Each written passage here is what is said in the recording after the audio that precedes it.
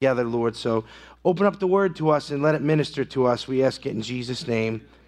Amen. Sister Kim.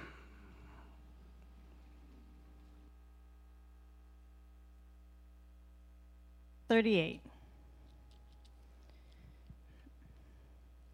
And it came about at that time that Judah departed from his brothers and visited a certain Adullamite, whose name was Hira. Judah saw there was a daughter of a certain Canaanite, whose name was Shua, and he took her and went into her. So she conceived and bore a son, and he named him Then she conceived again and bore a son and named him Onan.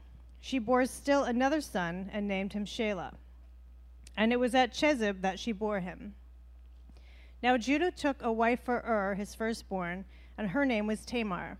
But Judah's firstborn, was evil in the sight of the Lord, so the Lord took his life. Then Judah said to Onan, "Go into your brother's wife and perform your duty as a brother-in-law to her, and raise up offspring for your brother." Onan knew that the offspring would not be his, so when he went into his brother's wife, he wasted his seed on the ground in order not to give offspring to his brother. But what he did was displeasing in the sight of the Lord, so he took his life also.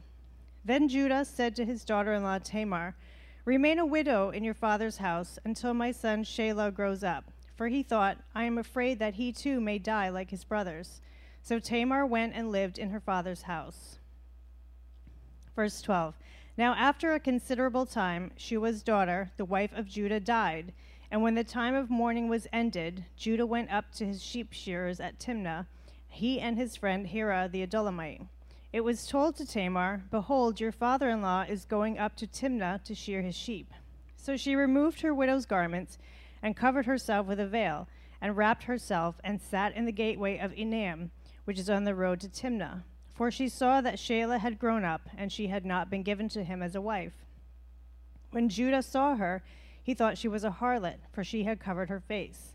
So he turned aside to her by the road and said, "Here now, let me come into you," for he did not know that she was his daughter-in-law. And he said, And she said, "What will you give me, that you may come into me?" He said, "Therefore I will send you a young goat from the flock." She said, "Moreover, will you give a pledge until you send it?" He said, "What pledge shall I give you?" And she said, "Your seal and your cord and your staff that is in your hand." So he gave them to her and went into her, and she conceived by him. Then she arose and departed, and removed her veil and put on her widow's garments. Verse 20. When Judah sent the young goat by his friend the Adullamite to receive the pledge from the woman's hand, he did not find her. He asked the men of her place, saying, "Where is the temple prostitute who was by the road at Enaim?" But they said, "There has been no temple prostitute here." So he returned to Judah and said, "I did not find her." And furthermore, the men of the place said, "There has been no temple prostitute here." Then Judah said, "Let her keep them, otherwise we will become a laughingstock. After all, I sent this young goat, but you did not find her." Verse 24. Now it was about 3 months later that Judah was informed, "Your daughter-in-law Tamar has played the harlot, and behold, she is also with child by harlotry." Then Judah said, "Bring her out and let her be burned." It was while she was being brought out that she sent to her father-in-law, saying, "I am with child by the man to whom these things belong." And she said, "Please examine and see whose signet ring and cords and staff are these." Judah recognized them and said, "She is more righteous than I, inasmuch as I did not give her my son Shelah." And he did not have relations with her again. It came about at the time she was giving birth that, behold, there were twins in her womb. Moreover, it took place while she was giving birth. One put out a hand, and the midwife took it and tied a scarlet thread on his hand, saying, "This one came out first." But it came about as he drew back his hand that, behold, his brother came out. Then she said, "What a breach you have made for yourself." So he was named Perez. Afterward, his brother came out, who had the scarlet thread on his hand, and he was named Zerah. I don't know if you got all that. She was reading it so nice. But it was pretty ugly. That Canadian accent can make everything sound good. Tone, this is way, way too loud up here, a little boomy, so help me out. 38 is an interesting chapter, a lot of things going on here, and mostly none of it good. Joseph's been betrayed. Remember the last time we were there, his brothers ganged up on him, they beat him down, they stripped him, they threw him in a pit. Eventually they decide to sell him, and they do that, and he's on his way to Egypt. Everybody thinks Joseph is dead and gone, but Joseph is on the way to finding his destiny in Egypt. This chapter centers on Judah, one of Joseph's brothers who did betray him. And he's a son of Israel, and he's born to Israel by Leah, and so he's one of Leah's sons. His character, his conduct, and his morality, much like his brothers, is pretty questionable. Now, I want you to know something. You know, God doesn't sanitize stuff when he puts it in the Word. It's just raw and it's real.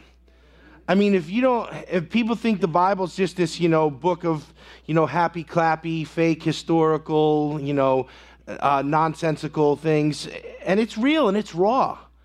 And it's in here for a point, to make a point to us that, as the people of God, we're not exempt from some of these things happening in our lives, and we're not exempt from making bad decisions just because we're God's people. Just because we show up at church and we carry a big Bible and we know a few verses and, we say amen.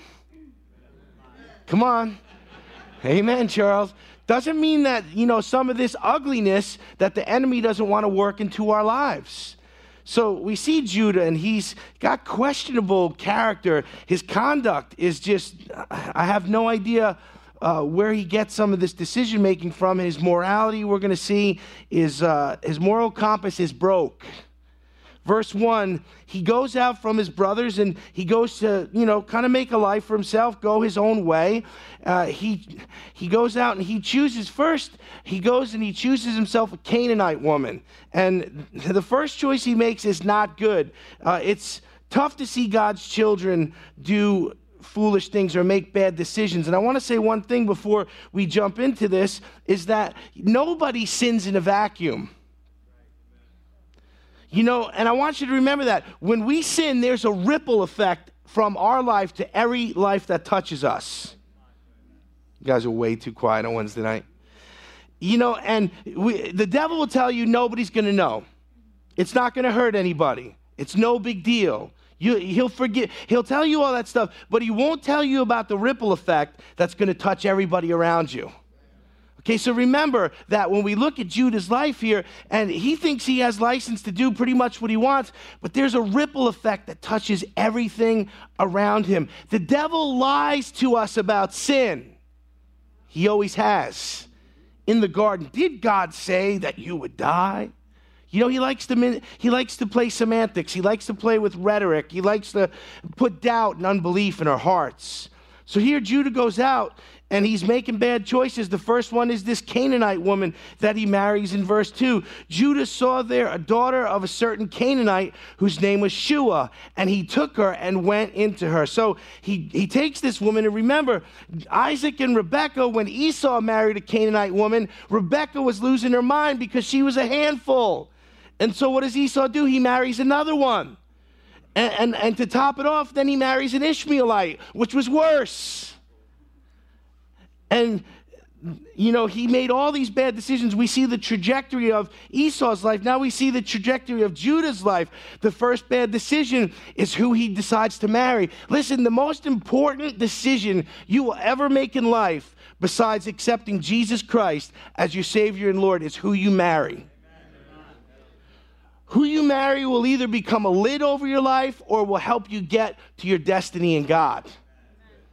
And so he makes a poor decision right out of the box. He sees this woman, her name is Shua. He marries her. He consummates the marriage with her, and she becomes pregnant. In verse 3, Judah and Shua have a firstborn son, And then she gives birth again in verse 4 to a son called Onan. And Shua conceives again and gives him a third son, and his name is Shelah. So all of a sudden, Judah goes from just being, someone tending sheep, someone working for Israel. He goes out, now he has 3 sons and a wife, instant family. Onan, and Shelah are his sons. So it might look from the outside looking in like, wow, God's really blessing him. Have you ever seen people who are making wrong decisions or doing wrong things, or maybe they're just acting in a way that's wicked, and all of a sudden they're prospering? David struggled with this. He said, when I saw the wicked prosper, I almost slipped. I almost, lost my footing. Why? Because when it looks like people who make wrong choices and wrong decisions, and they're being blessed, and you and I are trying to do the right thing, and there's not any blessing attached to it at the moment, gets a little confusing, doesn't it? Sometimes we have to hang in there. We have to hold our course. We have to keep the faith. We have to wait until the harvest comes. But here is Judah, and it looks like God's blessing him. Everything seems to be working out. 3 sons, that's a home run right there. He's got a wife. He's starting himself a little family here. Verses 6 and 7 tell that Judah's firstborn son, is given a wife named Tamar. So the boys grow up. So realize time is passing here. His family grows up. His oldest son is old enough to be married, and he is given a wife. Tamar is this wife. Now, verse 7 is pretty shocking for us as New Testament Christians, because I'll tell you why. We are immersed in grace. We are just covered in grace, but we don't realize the penalty for sin in the Old Testament was very harsh because there was no buffer of grace. I want you to see this here. Many people in our generation couldn't handle this. But Judah's firstborn, was evil in the sight of the Lord, so the Lord took his life. Hello? Did you hear that? I mean, there's some days when all our kids are bad. But by a show of hands, has God killed any of them? Not yet. Jury's still out on a couple. Think about this here. God looks at the boy. Now, there again, we're under grace and everything is, we're praying, and as long as there's breath, there's hope of redemption, and anybody can be saved. Amen. We see people get saved in our deathbed, and there's always hope if there's life. God looks at this kid and go, he's evil. He's evil through and through, and he kills him. Yeah, shocking. But that's, it's not that the God of the Old Testament was, angry and, kind of crotchety. He needed to take an anger management class. It's just that there was no buffer of grace there. So he looks at this boy, and this might be hard to wrap our heads around here, but he says, he's evil, and he takes him out. Now, in our world with our philosophical psychobabble that explains away evil, there are people who tell you that everybody's good and nobody's evil. And the truth is, evil has always and will always exist in our world until Jesus takes care of the source of evil at the end of the book of Revelation and throws him in the pit where he's destroyed, amen? But look, there is evil. Look around. There's evil stuff going on all the time.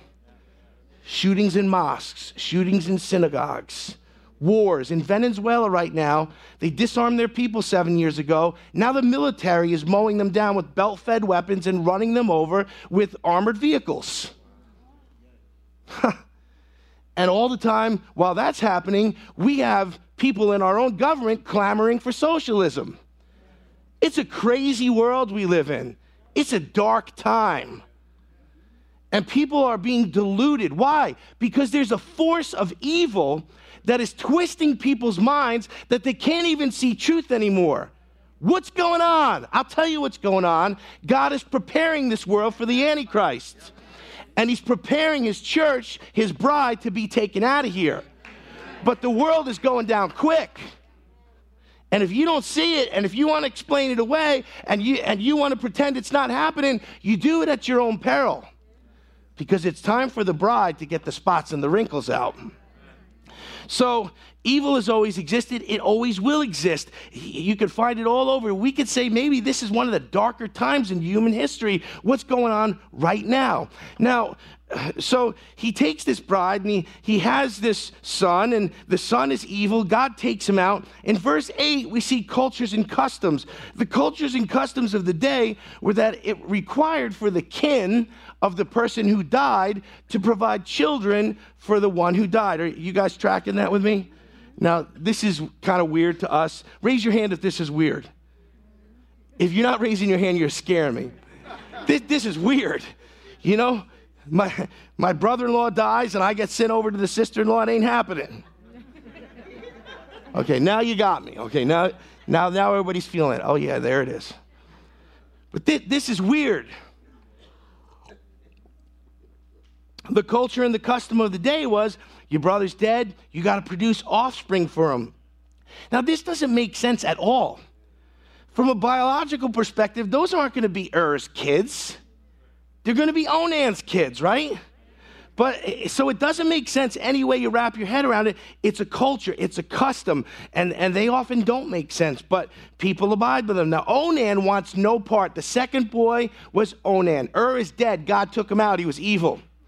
Onan has to step up and provide seed, provide children for his brother with Tamar. Onan wants no part of this. In fact, you know, he doesn't, in verse 9, it tells us how he handles his duty here. He doesn't want to produce offspring for his brother, and here's the reason why. He's spiteful, he's selfish, and there's nothing in it for him. That's what this is all about. We're going to see his behavior here in just a second here. Onan has no interest in doing anything for his dead brother. And you say, well, where did Onan get that selfish streak from? Where did he get that, what's in it for me? Well, remember who his dad is, Judah? You remember Judah when it was time to deal with Joseph? What happened? They took Joseph, they stripped him, and they threw him in a pit. Guess who it was who thought it was a waste to kill him and not make money from it? It starts with a Jew and it ends with an Uda. It's a sharp group here, okay? You're just looking at me. Judah said, let's not kill him, let's sell him. What was that all about? Well, what's in it for me? If I kill my brother, what's in it for me? Oh, there's silver in it for me? So they sold him to the Ishmaelites for 20 pieces of silver. Judah got the selfishness. He got all of that, handed down to him because, it was in the family line that, you had Jacob who was the deceiver. You had these things, but Judah decided to be selfish and be, what's in it for me? And now his son has the same spirit. I like to backtrack these things because I like us to see, we talk about generational curses and all of these things a lot. I want you to see how they work. So hopefully the light bulbs are going on here. The boy learned to be selfish. He learned to be deceitful, and he had it. He gave himself over to it. So he's like, I'm not doing anything for, my dead brother. There's nothing in it for me. So, the whole situation here keeps getting uglier and uglier. Now, what he would do there, he was not willing to produce seed for his brother and produce children, but he was willing to have sex with Tamar. So let's just think about that for a second. He didn't flat out say, I'm not going to do it. He went in and did it, but he made sure that she didn't get pregnant by spilling his seed on the ground. Think about that there. Think she knew what was going on, and this charade went on for a while until God said, I've had enough. And he kills Onan too. 2 out of 3 are down.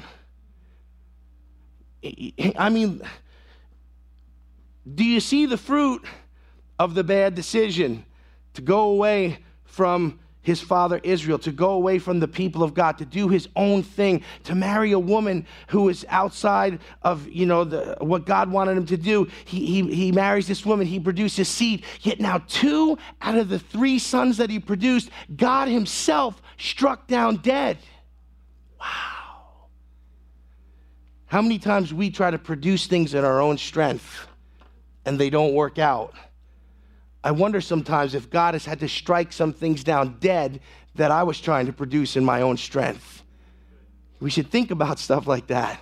It's a serious thing to think about here. So, son number 2 is down, and verse 11 is just rich. Then Judah said to his daughter-in-law Tamar, remain a widow in your father's house until my son Shelah grows up, for he thought, I am afraid that he too may die like his brothers. So Tamar went to live in her father's house. So do you get this? Judah blames the whole thing on Tamar. you guys ain't getting this. Judah blamed it on Tamar, said the reason his sons are dying is because she must be like this black widow wife. She's poison. So he's like, I don't want to give her my third son. Wow. It's powerful. I mean, if you put yourself in his position, you know, you'd have to realize, hopefully, that, you know, your son's had some issues there. But, I mean, how excited would you be to give your last son to the daughter-in-law that just buried two? So it's an interesting moment here, but I find it interesting that Tamar gets blamed for all of this. And in reality, ladies, you should be a little more perky right now than you are. See, it wasn't our fault. You know, it was not her fault at all. God didn't say, you know, Tamar's just too good of a wife. I need to take Onan. No, he didn't say, you know, no, it wasn't Tamar. It was their character. It was their behavior. But yet, the woman got blamed for it. And here's Judah. I'm not, you know, go live in your father's house as a widow.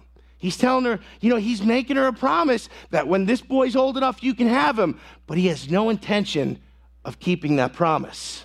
We're going to talk about that in a little bit. Verses 12 through 14, Judah's wife dies, and he mourns her, and he goes out to shear his sheep when he's done mourning the loss of his wife. Now, Tamar finds out in verses 12 through 14 that her father-in-law is in the area, and by now, she's figured out that Judah has deceived her, and he's not given her Shelah. So she realizes she's been deceived. I've been living as a widow here. I have no children. This guy told me to go home and wait, but he has no intention of giving me his last son. She's been deceived. So what does she do? She puts a plan of deceit in motion. And she gets up, and in verses 16 and 17, she takes off her widow's clothes. She dresses herself up to resemble a prostitute. And she puts herself in a place where Judah will pass when he's going to shear his sheep. Now in 15 and 16, he comes up to her and he believes she's a prostitute. And look at the response here. There again, these are the people of God. This is supposed to be a godly man who a tribe of Israel would come out of. And it says here, when Judah saw her, he thought she was a harlot, for she had covered her face. So he turned aside to her by the road and said, here now, let me come into you. For he did not know that she was his daughter-in-law. And she said, what will you give me that you may come into me? He said, therefore, I will send you a young goat from the flock. She said, moreover, will you give me a pledge until you send it? He said, what pledge shall I give you? And she said, your seal, your cord, and your staff in your hand. So she gave them to her and went into her, and she conceived by him. Let's just stop there. So what a situation. He's lost his wife. He's going to shear sheep. He sees what he deems to be a prostitute, and his response should be, keep going. Right? Anybody but me? Come on, like, he sees, so what does he do? He goes and he arranges to have sex with her. And now this is, by any stretch of the imagination, this is shameful behavior. I mean, definitely not for the people of God, yet we see Judah just does what he feels like doing. He's done mourning. He's not married anymore. You know, he sees who he thinks is a prostitute. She's setting him up. He falls right into the trap. Now, what an immoral situation has been constructed here. Both parties are operating in total deceit. Both of them have rotten motives. And it seems like, you know, the deception is going to culminate into an issue here, but we're not quite sure where it's going yet. Judah decides to pay for his little excursion here with a goat from his flock, but he doesn't have any goats with him. So what happens? She says, you know what, you got to leave me, you know, a down payment, or you ever been someplace and you forgot your wallet? You have to leave your watch? So there's no credit cards, right? So she says, give me something of value. Give me your ID. That's what this is. Okay, it's like, give me your driver's license. And she takes his staff and these cords that you could use to identify somebody by, and his seal, his signet. So it was his personal seal. So with the three articles that she's got him. Some people are clapping already.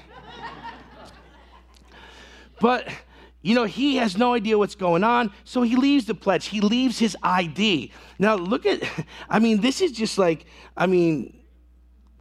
a scam. What a situation here. Judah finishes the deed, leaves behind, his down payment. In verses 20 through 22, when he goes to pay for his visit, she can't be found. And the problem is, she can't be found, but she has his credentials.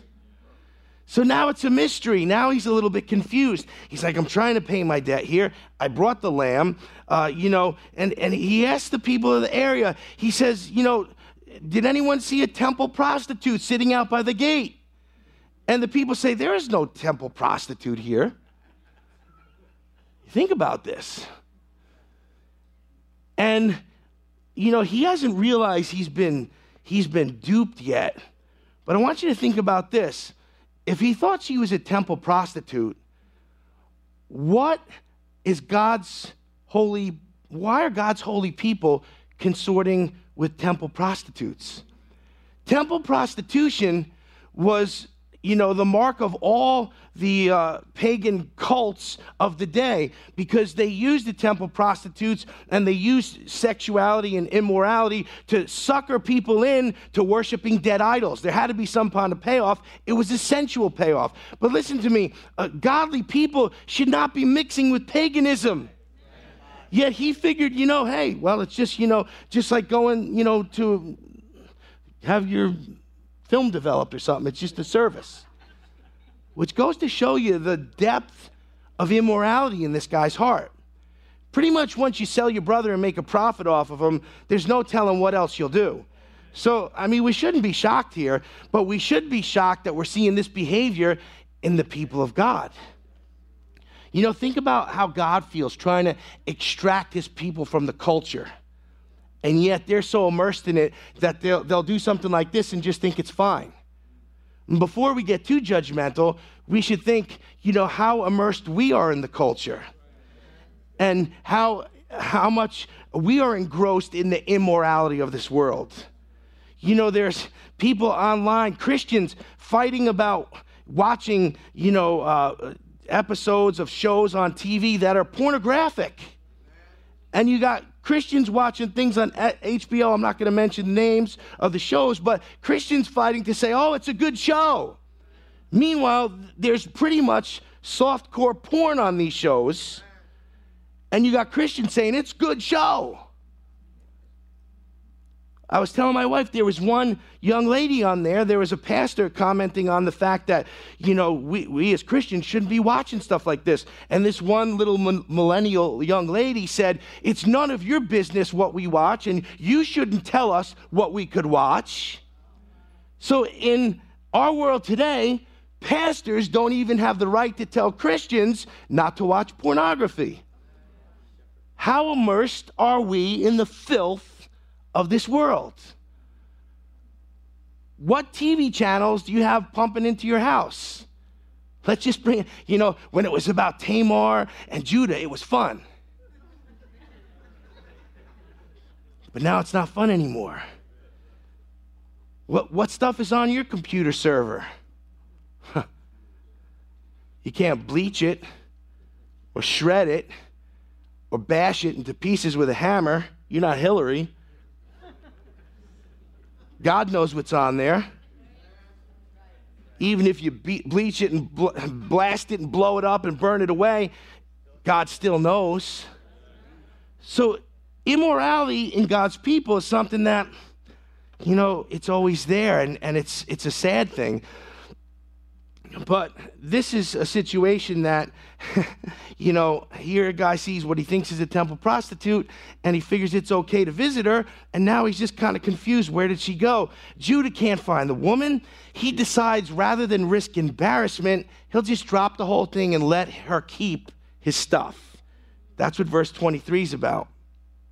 Now, verse 24, the proverbial other shoe drops. And, this isn't going away. It says, now about 3 months later, 3 months, It's probably in the back of his mind, probably doesn't even think about it at this point. 3 months later, that Judah was informed, your daughter-in-law, Tamar, the woman you sent away to be a widow and promised your son to, she's pregnant. And so, look what it says. She played the harlot. Little do they know. And behold, she is also with child by harlotry. Then Judah said, bring her out and let her be burned. Whoa.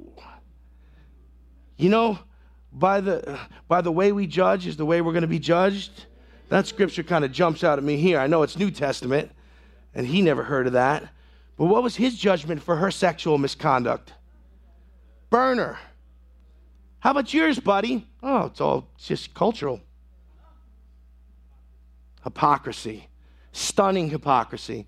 Boy, we can really fool ourselves. We can really tell ourselves, our sin's okay, but this sin, burn them at the stake. Wow.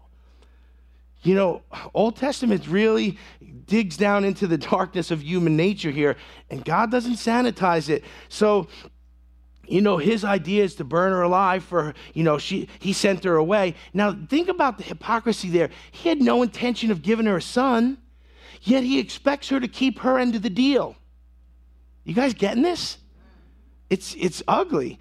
And then he wants her penalized because, she got pregnant. So verse 25 and 26, here comes Tamar out of nowhere and tells her father-in-law, before he burns her, that she's pregnant by the man whose signet ring, cord, and staff these are. And she sends them to him. Ta-da! Your sin will find you out. He thought he was playing her, and she played him. He thought he was hustling her, and he got hustled. Do you see all the time I'm pointing out the fact that, God will not be mocked. What we reap, we sow. And so, what we sow, we reap. And, this is a perfect example of Judah's treachery. And he thinks, he can get away with it, but he's not getting away. He sees, he's busted and he's exposed here.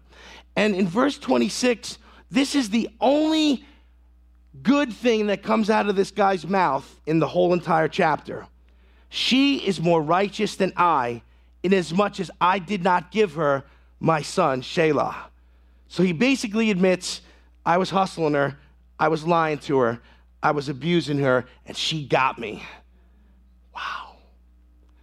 There again, ugly situation, an embarrassing situation. Judah's treachery was trying to play Tamar and just to use her, and he was going to leave her unmarried and childless, and he could care less about her, and he promised her he would do something that he never intended to do. And I want to say something to you.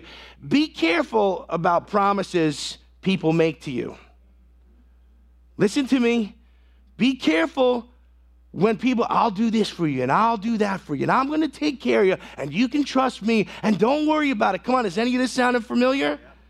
I've had people in my life all the time. I'll take care of you. I'll do this for you. I promise. You can trust me. And listen, I've learned in life, the minute someone says you can trust me, you can't trust them. If they got to tell you you can trust them. This guy's making promises he had no intention to keep. She thought he was going to keep the promise until she realized she'd been played. She saw the fact that she had been deceived, and so she thought it was good to deceive him back. Interesting situation. She is more righteous than I. That's the right conclusion there.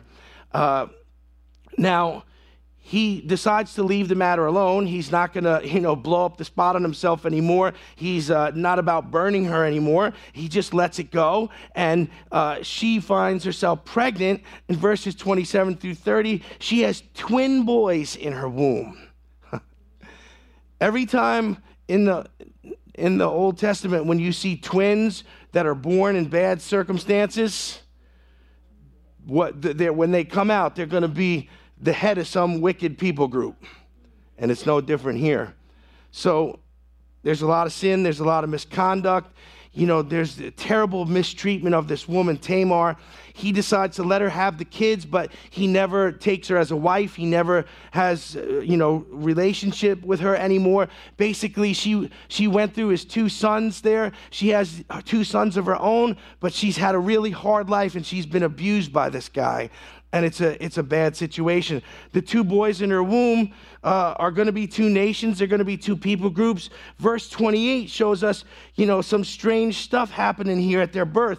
Remember when we had Jacob and Esau in there, they're fighting to get out. And what happened with, Jacob being the heel catcher. Listen to this situation here.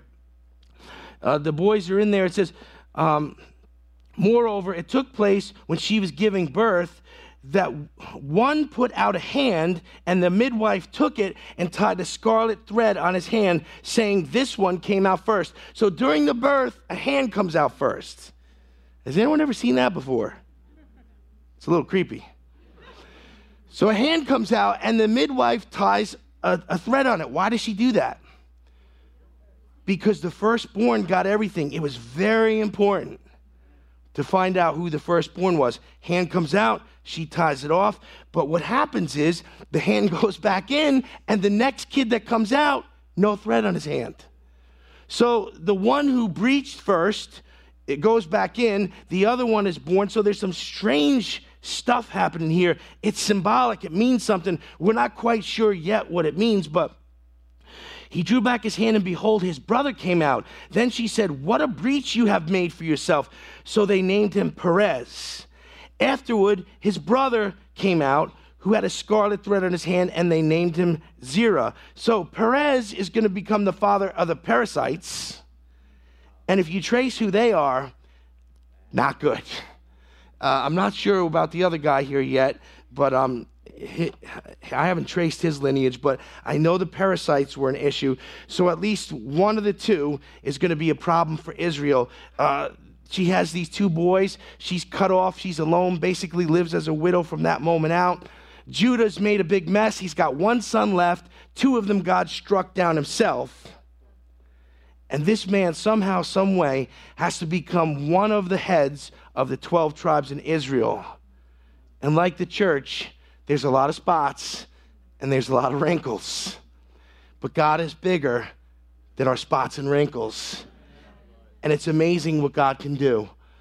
Let's bow our heads tonight. Father, we just thank you tonight for your word. And I pray, Lord God, that, Father, wherever the Holy Spirit's applying some of these principles to our lives, that we would just allow him to do that. Holy Spirit, sift us and search us and probe us and show us where we're wayward, where we make bad decisions. Show us where we've given ourselves permission to do things that are immoral. Father, the things we watch, the things we listen to, the things that we think are entertaining. Purify your people, Lord God. Let there be no discrepancy. Let there be no hypocrisy. Let there be no breach in us, that we would maintain our holiness and walk worthy of our callings, that we wouldn't make excuses for our own sin and harshly judge others. Burn her, but I'm okay. Burn the world, Lord, but we're your people. Help us to embrace holiness, to have godly character, to make godly decisions, and to avoid being entangled in the worldly system that only pollutes us. I pray it in Jesus' name. Amen. Amen.